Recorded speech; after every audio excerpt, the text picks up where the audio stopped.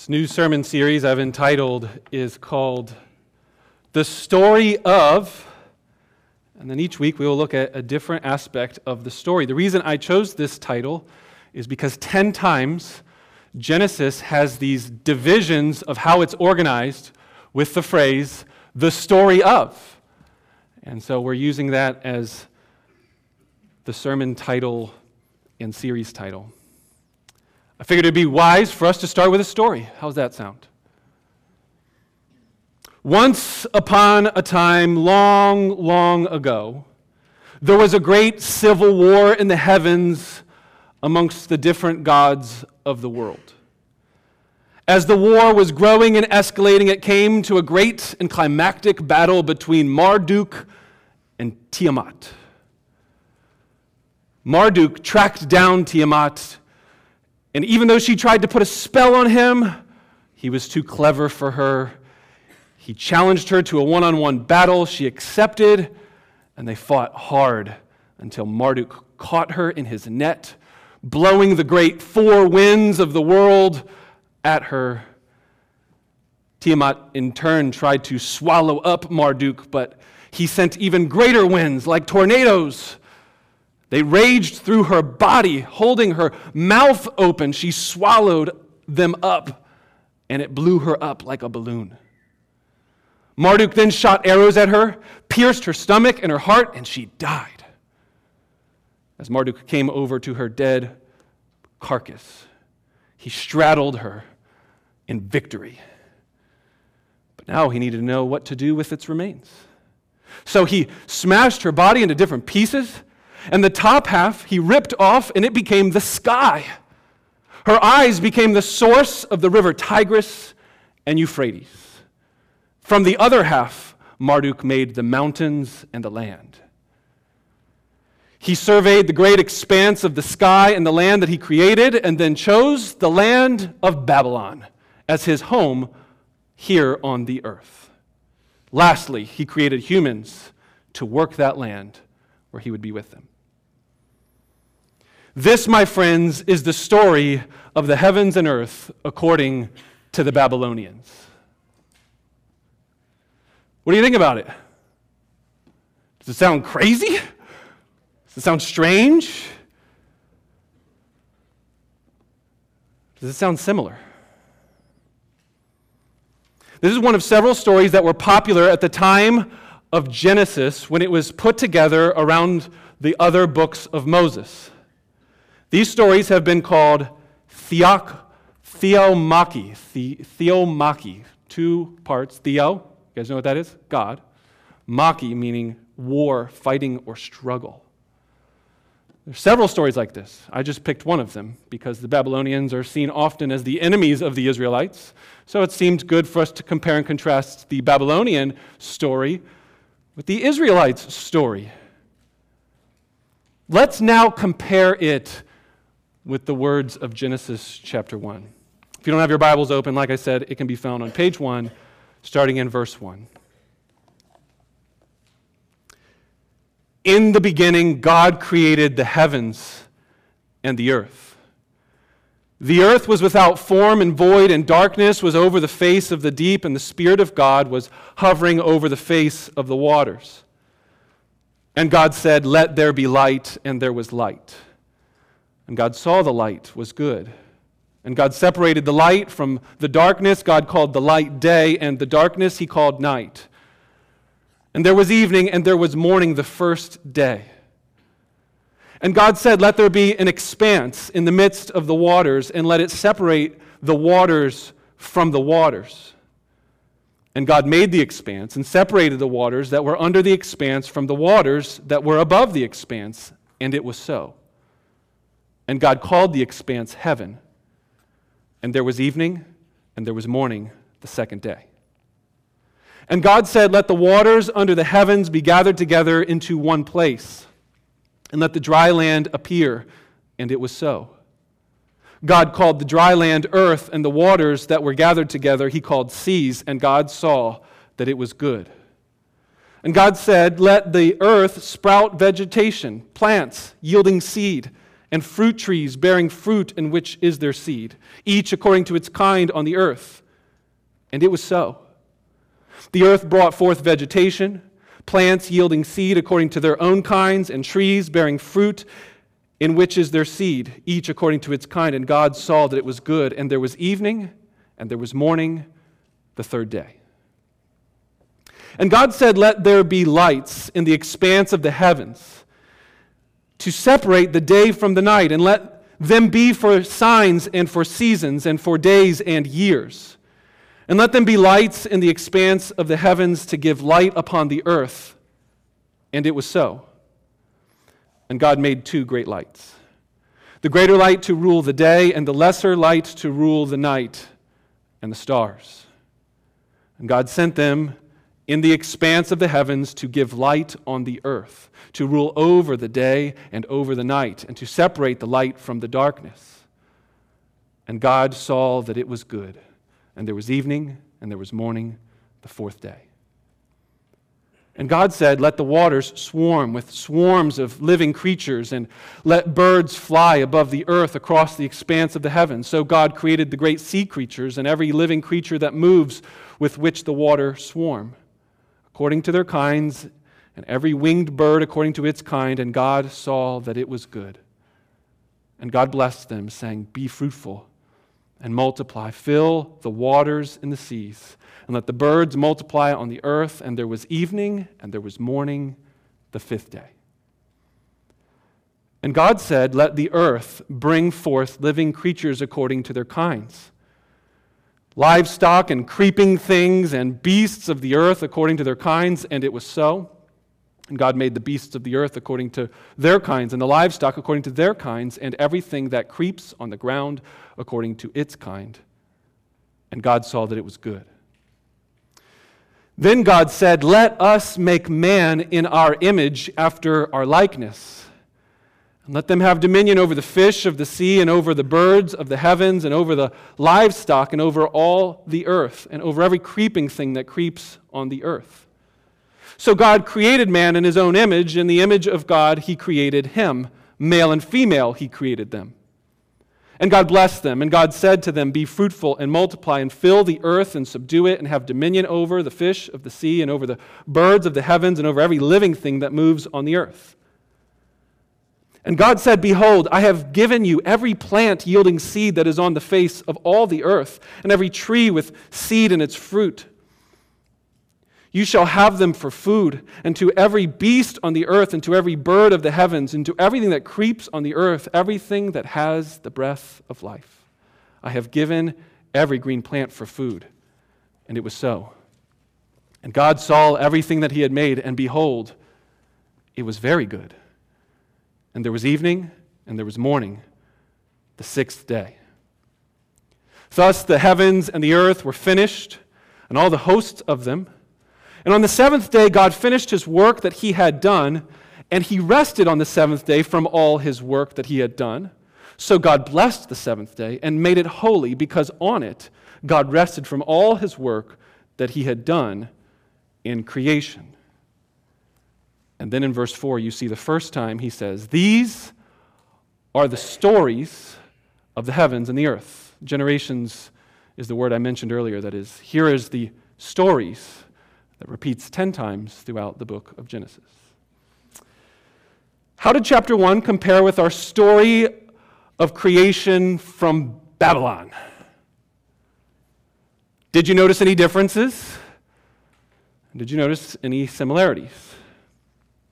One key difference for sure is that in the story of Genesis 1, there is one God. He has no rivals, and there is no war or struggle between the gods of the heavens. The God of the Bible, from the beginning, is the sovereign creator who creates by the power of his word. Did you notice the ridiculous amount of repetition that's in chapter 1? But in particular, the one that says, "And God said," he speaks, "and it was so." 10 times you see these words, "and God said."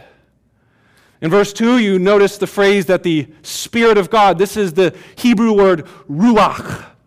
You got to put the h at the end of it, by the way. Ruach is the Spirit, it's the breath of God. I think there's a textual link between this breath of God and the speaking of God in creation. This is how the heavens and the earth came to be. The Ruach, the speaking power of God. If you flip over to chapter 2, you'll notice that as Adam is being formed and fashioned out of the dust of the earth, it's the Ruach, again, that's breathing life into the man to give life to Adam. This is a very different picture, isn't it? There's no goddesses being ripped in half. There's no great battle between the gods. There is one creator God who speaks, and it was so. But there are similarities, aren't there? Notice Marduk chose the land of Babylon to make his dwelling, and he then created humans to then work for him. That's actually what we see here too. God separates in chapter 2 a land called the land of Eden, and in that land a garden where he walks with humanity. His presence is known. He dwells with them. And as he walks with them in this garden, he charges Adam in Genesis chapter 2, verse 15, to work and keep the garden. Oftentimes in these Babylonian stories or the similar ones from the Egyptians or the Sumerians, the people are slaves, though. So you see some similarities, but you see a stark difference, not just in the God who creates and how he creates, but the people who are on the earth. They are made in his image, Genesis 1 says. They reflect his likeness, and they're to rule over, not as slaves, but as lords. It's a very different picture. If we were to further read other accounts of creation stories, one of the other things you would notice is how similar that these gods or these kings in these different lands would create temples. And as they did so, these temples were often gardens. That sounds familiar too. One Bible scholar has pointed out that it is well known these days with research and archaeology that kings and gods and the stories of their creation accounts made temples and had ceremonies to inaugurate their new temple that lasted 7 days. And on the seventh and final day of that inauguration, the god would enter into the temple and his presence would take up dwelling place and rest inside of this temple. Now, I don't know if any of this interests you all in terms of background information as you read Genesis 1 and 2, but the parallels seem a bit strange, don't they? The bigger question is it important? Does it matter? Does it give us any context for understanding Genesis 1 and 2? And we could debate and discuss that. Some people look at these stories and say, see, the Bible's just a copycat account. Or is the Bible taking familiar language that would have been known in the world of the Israelites and saying, hey, it's kind of like what you've heard, but it's a lot different? That seems to be the way the Bible actually communicates from beginning to end. It's using familiar things that are around the world of the hearers and saying it's kind of like that, but it's actually very, very different. The question I want to ask for you is, what if Genesis 1 and 2 is having a dialogue with the worlds of their day and not so much the worlds of our day? Maybe some of you in this room think that the earth is billions of years old. Maybe some of you think that the world is maybe several thousand years old, 7, 8, 9, 10,000 years old. Maybe some of you think that humans came from an evolutionary process, and others of you think that humans came, just as it says in Genesis 2, dust was formed, clay, and God breathed into them. And that's what the Bible says, so that's what happened. There is no evolution. But what if these stories in Genesis 1 and 2 were not intended to answer those kind of questions? What if its dialogue partners are not those kind of scientific modern partners? What if it's the Babylonians and the Egyptians and the Sumerians?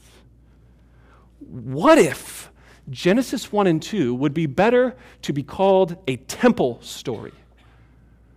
I'm going to use this phrase throughout the rest of my message, temple story. I want to quickly define it to make sure we're all understanding what I mean by it. When I say temple, I'm saying a story about the presence of God and his people being in union with one another, and call it a temple, call it a sanctuary, generally just call it sacred holy space. Either way, that's what I mean when I say the phrase a temple story.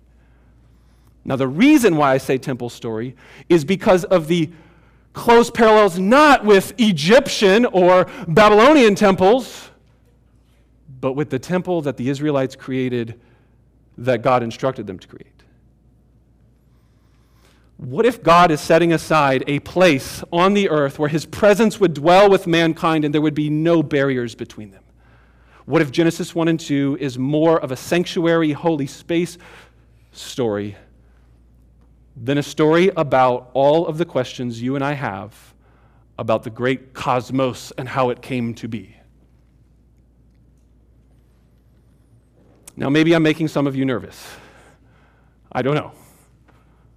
This is a much debated, difficult topic that has led some people to throw away their faith altogether, and it has led other people to believe their faith all the more because of their research of some of these issues. Let me give you 3 pastoral words. These are 3 words that, as I've looked at these things, I think might be helpful before we further look at this idea of the temple story. Pastoral point number 1. I am by no way saying that Genesis 1 and 2, and especially the Bible, is denying the fact that Jesus Christ is our Creator King. Amen and hallelujah. That is true. The Bible makes plain that Jesus Christ is our Creator King, and he made everything in the world. Did you remember our scripture reading earlier in the service? John chapter 1, verse 1, in the beginning was the Word, and the Word was with God, and the Word was God. He was in the beginning with God. All things were made through him, and without him was not anything made that was made. And then in verse 14, the Word that was with God in the beginning, that Word became flesh and dwelt among us, and we have seen his glory. Pastoral point number 1 is that all through the New Testament, in John chapter 1 and in Colossians chapter 1, Hebrews chapter 1, you see these wonderful statements about Jesus Christ being our Creator King. Colossians chapter 1, verses 15 and following say that Jesus is the image of the invisible God, the firstborn of all creation. For by him all things were created in heaven and on earth, visible and invisible. Thrones or dominions or rulers or authorities, all things were created through him and for him. And he is before all things, and in him all things hold together. Last year we studied the book of Hebrews, as I mentioned. In chapter 1 it says, in these last days God has spoken to us through his Son, whom he appointed the heir of all things, and through whom also he created the world. And in him everything is upheld in the universe by the word, notice the word of Jesus' power. Jesus' powerful word created, Jesus' powerful word sustains. Pastoral point number 2. If I'm not trying to suggest or deny that God created everything, then the implication of this is that we should praise God and trust him because he is our Creator. As we look at Genesis 1 and 2, as we look at the rest of the Bible, as we consider this idea that Jesus is our Creator, this should lead us to worship, praise, and trust. Let me give you one example. Earlier in the spring, I preached a message from this passage, Psalm 121. Anyone remember? I lift my eyes up to the hills. Where does my help come from? Now, the reason he's asking, where does my help come from, is because he's looking to the hills and the mountains. He's a Jerusalem journeyer that's afraid of the dark roads on the road up to Jerusalem. If you remember Jesus' story in the Good Samaritan, you remember that the man traveling down that road gets beat up because there's robbers and thieves and bandits on those roads? Okay, so the man is looking at the hills and he knows that they're scary. And he then asks the question, where is my help going to come from? Answer, my help comes from the Lord who made the heavens and the earth. Read your Bible and notice how many times encouragements are given to Old Testament and New Testament believers that you should trust and worship and find your peace with God because He is the creator of the heavens and the earth. Any of you here need help this morning? Where does my help come from? Anyone need help with your marriage? Anyone need help with family drama? Anyone need help with their physical health? Anyone need help with their spiritual sin? Anyone here need help with evangelism and caring for the lost and the hurting? Anyone here sick and tired of the violence in this world as we turn on our television day after day? We need help. Furthermore, we need hope. And if we don't root ourselves in the doctrine of creation, that Jesus is our creator king, I don't know if I have any help for you this morning. And I certainly don't have any hope. How can we as Christians say we believe in Jesus and say that the center point of believing in Jesus is that He rose again from the dead, but then we say, well, I'm not sure that He created everything. I think evolution did that, or something to that effect. Science just seems to contradict that idea.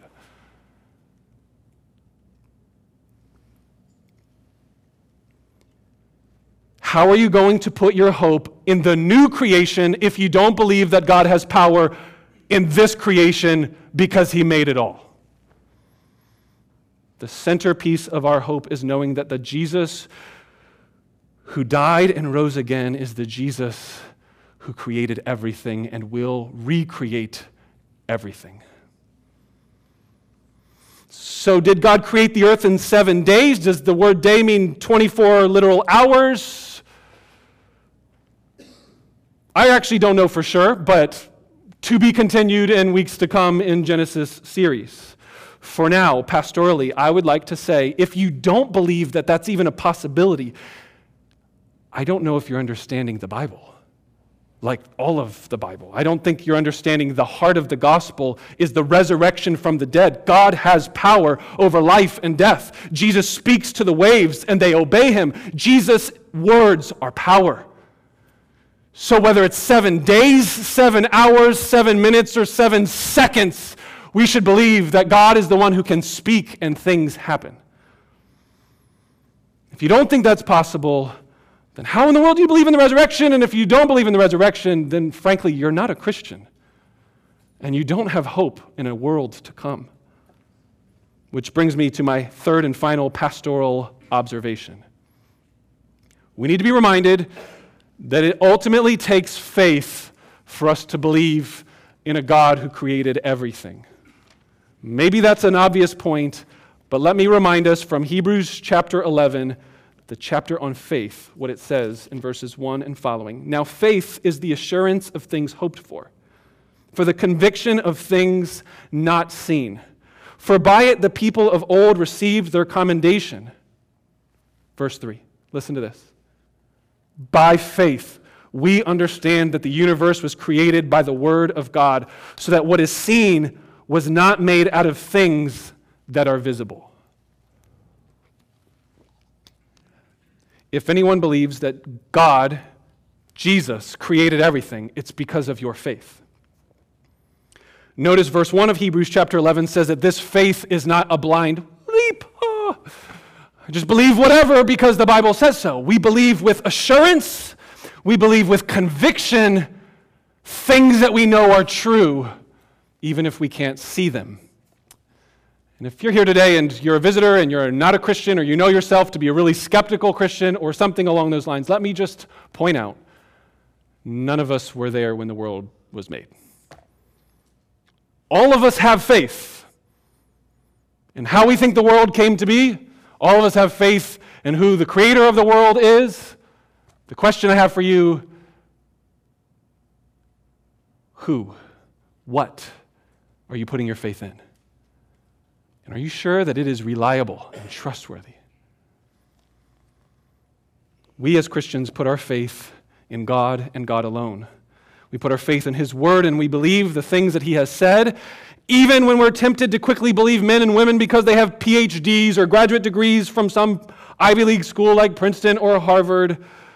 Let us be freshly reminded, as Christians, we should not trust the wisdom of men, but the Word of God.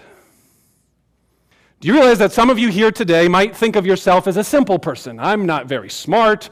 I don't know about all these philosophies. I don't know science. I don't know biblical Hebrew. I'm kind of just an ordinary Joe or Jane. Do you realize that if you here today believe by faith that God created by His Word all that is seen and was not made out of things that are visible, you, my friend, are much wiser than thousands of Cambridge and Oxford scholars who've been asking questions about the origins of the world and creation. Which reminds me of 1 Corinthians 1. It is written that God will destroy the wisdom of the wise and the discernment of the discerning. Where is the wise one? Where is the scribe? Where is the debaters of this age? Has not God made foolish the wisdom of the world? For since in wisdom of God, the world did not know God through wisdom, it pleased God through the folly of what we preach to save those who believe. Jews demand signs, the Greeks seek wisdom, but we preach Christ crucified. A stumbling block to Jews and folly to the Gentiles, but to those who are called, both Jews and Greeks, Christ, the power of God, is the wisdom of God. For foolishness of God is wiser than the wisdom of men, and the weakness of God is stronger than the strength of men. Conclusion of pastoral points. Hear me out. When we turn to Genesis chapters 1 and 2, I think it would be better for us to look at this as a temple story, not because of modern science, not because of cultural stories like the Babylonian or Egyptian origins of how the world came to be. The reason I believe we should look at Genesis 1 and 2 more like a temple story is because ultimately the Bible is a theology book, not a geology book. Ultimately it's a theology book and not a science textbook about physics. Ultimately, it's telling us about who our God is and why we are here. And I have 10 reasons from the text of Scripture itself. So here's the test, I think. Some of you might hear these Babylonian, Egyptian parallel accounts and say, wow, I'm kind of convinced just by that. But let's imagine none of us ever heard those. All we have is the Bible.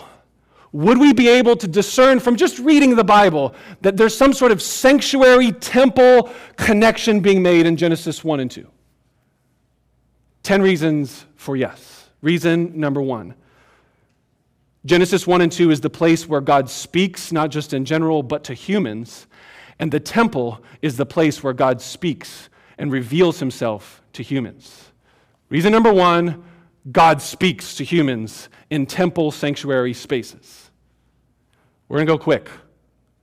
Reason number 2. Leviticus chapter 26, verse 12. And I choose Leviticus because I believe that the Genesis accounts that we've just read, that are before us, were grouped together in a book called the Pentateuch, or the books of Moses. There's the first 5 books of the Bible, and they're categorized, they're collected and edited by Moses, and often probably written by Moses. And so Moses is organizing all of this material and giving it to the Israelites before they enter the promised land. So that's his audience, and he's telling not just one story in Genesis 1 and 2, he's telling more than one stories in these 5 books. So if we put them together collectively, We'll read Leviticus 26:12, and we will see the same verb in Leviticus 26:12 for the presence of God, and here's the language, of God walking back and forth. Now, think for a second, where do you know God walking back and forth? Genesis 3, verse 8, and God walked back and forth in the coolness of the day with Adam and Eve. In the temple, where God's presence is, the same verbs are textually linked in Leviticus later on in these books of Moses to say that's what God's presence is like in the temple, where God and humans meet together. Reason number 3. Adam in Genesis chapter 2, verse 15 is the first, and I'm going to use a strange word here, not just man. He is what I would be calling the first priest. In Genesis 2:15, if you even open your Bibles and you look and see these two words put next to each other, the Lord God took the man and put him in the garden to work and keep. This word work is serve. And every time these two words throughout the books of Moses are put together, they're used for Israelites in service and worship to God or of priests. So it seems like he's not just being told work the ground like a gardener, although that's probably true. Literally speaking, he's working the ground like a garden, but he's also working a temple, just like the priests later on in the book of Numbers are told, you're going to work and keep. You are to serve and guard and protect the temple. Reason number 4. If we step outside of the Pentateuch and we read Ezekiel chapter 28, verse 13. Feel free if you want, you can turn and see this to make sure that I'm not making this up. Ezekiel chapter 28, verse 13 is a passage that I believe is talking about the fall of Adam, not the fall of Satan, as sometimes people think. In verse 13, it says, "You were in Eden, the garden of God." And here's why I don't think this is Satan. "Every precious stone was your covering: sardius, topaz, diamond, beryl, onyx, jasper, sapphire, emerald, carbuncle. And crafted in gold were your settings and your engravings. On the day you were created, they were prepared." Now, maybe for some of you, like, ooh, good one, Pastor Phil. But if you know your Old Testament really well, and these people are reading these 5 books together, where do these stones, engraved and carved, appear? On the priestly robe of all the priests that go into the temple. So here you have in verse 13 of Ezekiel some commentary of what's going on in Eden. You were placed in Eden, the garden of God, and stones were covering you. He's using, I think, symbolic language to say you were a priest. Like the priests would wear these gowns as they go into the temple. So that's reason number 4. Reason number 5 that we should think of Genesis 1 and 2 as a temple is that the lampstand in the temple is an almond tree. So go to Exodus 25 later today and read through, check Exodus 25. So the next book after Genesis, remember, and these are all collected together. Exodus 25, the lampstand where the light is coming from is a tree. Anyone thinking tree of the light of the knowledge of the glory of God in the garden? Well, you should be.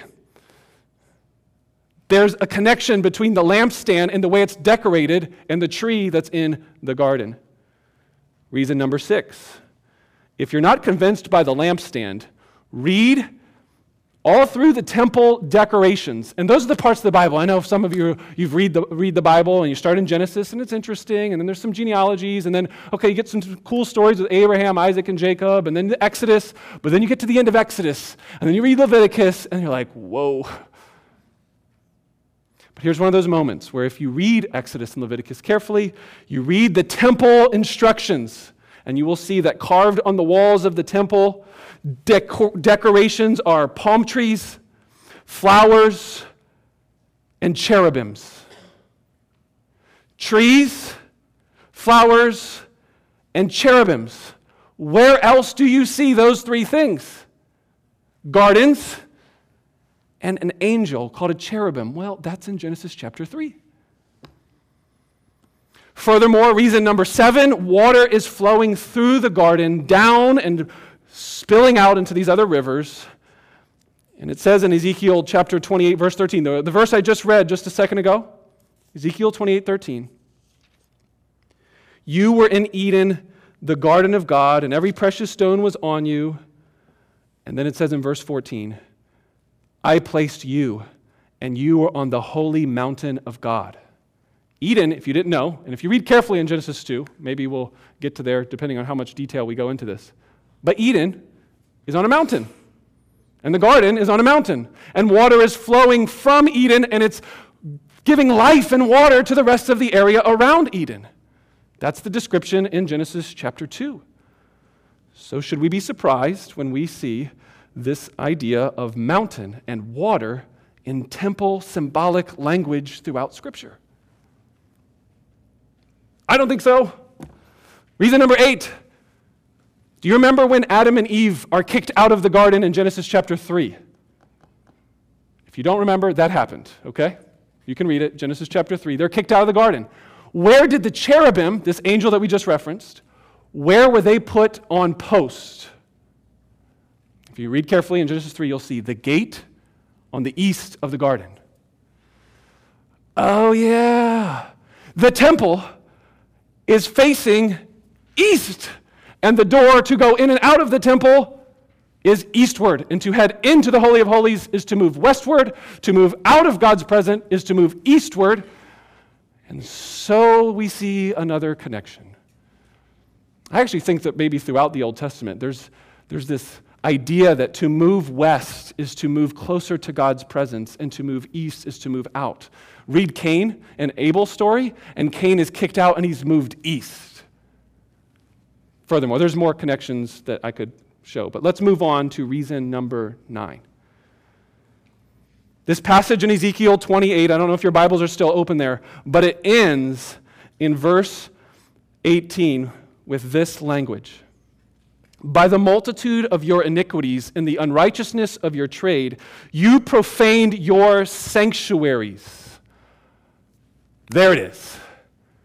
If Ezekiel 28 is talking about the fall of Adam in the garden of God, and he calls it a sanctuary, even if it's not Adam, although I think it is, even if he's talking about the serpent, he's calling the same place where the serpent was or Adam was a sanctuary.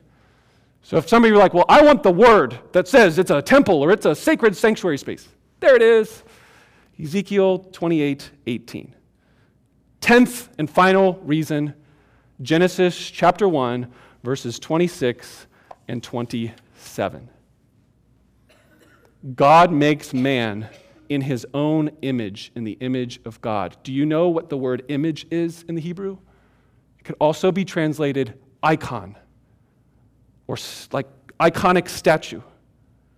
So get this picture in your mind. Genesis 1 is telling us in verses 26 and following that God, at the end of his creation, puts mankind somewhere on the earth. And we know from Genesis 2, it's the garden, and we believe that this garden is a temple. And if he's putting him in there, he tells him, I want you to fill and multiply the earth and rule and reign over it. So the idea is that as he works and as he procreates and has more children, he is to fill the earth with more image bearers of God. Basic idea. Okay, we're good so far. But here's the idea.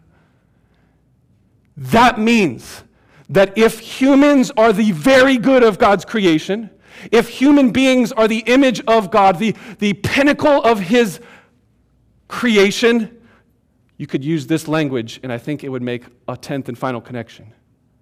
God puts in his temple his glory. And his glory is to fill the whole garden as they reproduce and multiply. Fill the garden with the glory of God. What is the glory of God? The image bearers of God who represent the glory of God here on earth. And then you read the rest of the Old Testament and you start getting to chapter 9 of Leviticus, and you see that when the temple tabernacle was first set up, according to the instructions, do you guys know what happens? It's a crazy story. That the first temple in Leviticus, so at this point, think about it like this. The very center of these 5 books of the Pentateuch is this story in Leviticus 9 where they make the temple tabernacle and they consecrate it and they bless it, and then fire falls down. And it says, the glory of the Lord fills the whole temple. Now, I think that maybe some of these are better than other connections. Maybe some of you think, I don't get what you're doing here, and maybe you think some of these are crazy. But I think that they start to mount up, don't they? Like it's not just 1 or 2 different connections. Here's 10, I think, possibly good connections throughout the Hebrew Bible that if you just read the Bible carefully, you'd say, oh yeah, the Garden of Eden is God's sacred holy space. It is where God and men dwell together. So why does that matter, though? Because it doesn't just fit with the books of Moses to think about Genesis 1 and 2 as the first temple space. It really tells you the story of the whole Bible. If the Garden of Eden is more of a temple story than anything else, or if that's a central thing that's trying to be communicated, what if you see that in Genesis 3, as they are removed out of the temple, they lost that sacred space, and God in his kindness, through the actual tabernacle and temple of Israel, gives them a small replica and makes a promise to them that one day we're going to return back to this wonderful sacred space. And that even though there was all kinds of defilement of the Israelite temple, one day God keeps his promise and he sends this person onto the earth named Jesus. Here's where everything comes together. In the first scripture reading of this worship service, John chapter 1, I already read it once. In the beginning was the Word. The Word was with God and the Word was God. And he created everything. Remember that part? Do you know why we stopped at verse 14 on that scripture reading? And the Word became flesh, and then here's the word that John uses. And he templed. He tabernacled. He made his dwelling with us. That's when you go, it all makes sense? Maybe don't hit yourself, though. Jesus Christ is the last and final temple in his body. He said, I will tear this temple down and 3 days later rise it up again. That's the very words of Jesus. He saw his physical human body as the space where God and humanity comes together. Why? Because Jesus is fully God and fully man. There is the unity and union of God and humans in one space, the very human body of Jesus. It's the temple space. It's the sacred space. But what happens to that body? He came to his own, and his own knew him not. They rejected him. They spit on him. They crucified him. They hated him. And this sacred space gets treated like trash, just like all the other stories through the Old Testament, where they treat God's temple like trash. The good news, though, is that as Jesus rises again from the dead 3 days later, he proclaims forgiveness of sins for all who have been separated from the presence of God. So that as Ephesians 1 verse 10, remember this verse, through the work of Jesus, he unites heaven and earth back together again. That's Ephesians 1:10. The work of Jesus on the cross was to unite heaven and earth, God's space and man's space in union together again. Friends, if we understand the temple story in Genesis 1 and 2 as one of its primary themes for what God's trying to tell us in the book of Moses, but the whole Bible, now you understand the gospel. Now you understand what hope is in the resurrection of Jesus, because when Jesus is resurrected from the dead, it's said that his body, his new temple, his new physical body as he's risen from the dead, is the first of many signs to come of a new creation. So when we go to the very end of the Bible in Revelation chapter 21, here are the words of John as he sees a vision and says, "Then I saw a new heaven and a new earth, for the first heaven and the first earth has passed away, and the sea was no more." And then read the rest of Genesis 21, and you will see that the new heavens and new earth is symbolically described as this huge cube-like temple that has all kinds of garden imagery. Read Revelation 21:22 and see if you don't see a cube. Where else is there a cube? The Holy of Holies, where God's holy presence was in the temple. Cube, God's presence, Holy of Holies, and then all kinds of garden imagery. When you read the very last chapters of the Bible, you see a cubed-like garden city, all wrapped up in one image. Why does the Bible end that way? Because God and men will dwell together again, and it will be a huge garden-like city, bigger than almost the entire face of the United States. I think a lot of that is symbolic language to help you see that the temple fulfillment of Genesis 1 and 2 that was lost was recovered through Jesus, and then will one day be fully restored and recovered. My friends, this is what we call the good news.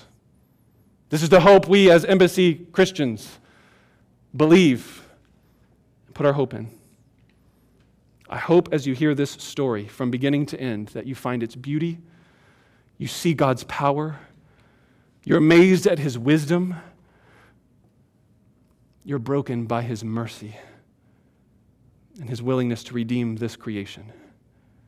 So I end with one final question.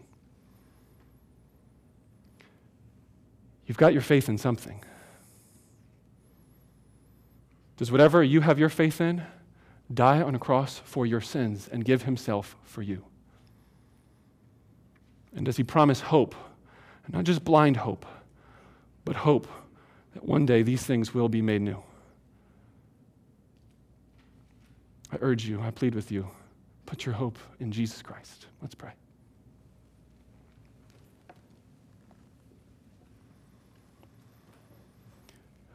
Our Father in heaven, we want to come this morning with a thankful heart and give you thanks for the story of our Creator, King, Jesus Christ. We thank you for the words of Scripture. We thank you for its unity, that Moses can write something 3,000 years ago, and we can read something by John several years later, and we can see your poetic beauty. Lord, we thank you for the Bible. We thank you for Jesus. We thank you for His life, His temple body where God and man come together fully. We thank you for His death on the cross that redeems and restores this creation. As Romans 8 says, we are eagerly awaiting, we are groaning. The whole world is groaning and longing for that day like a woman groaning to give birth to its child. Lord, we long for that day, and we pray now, come, Lord Jesus, come. In Jesus' name I pray. Amen. Well, it's our custom that most weeks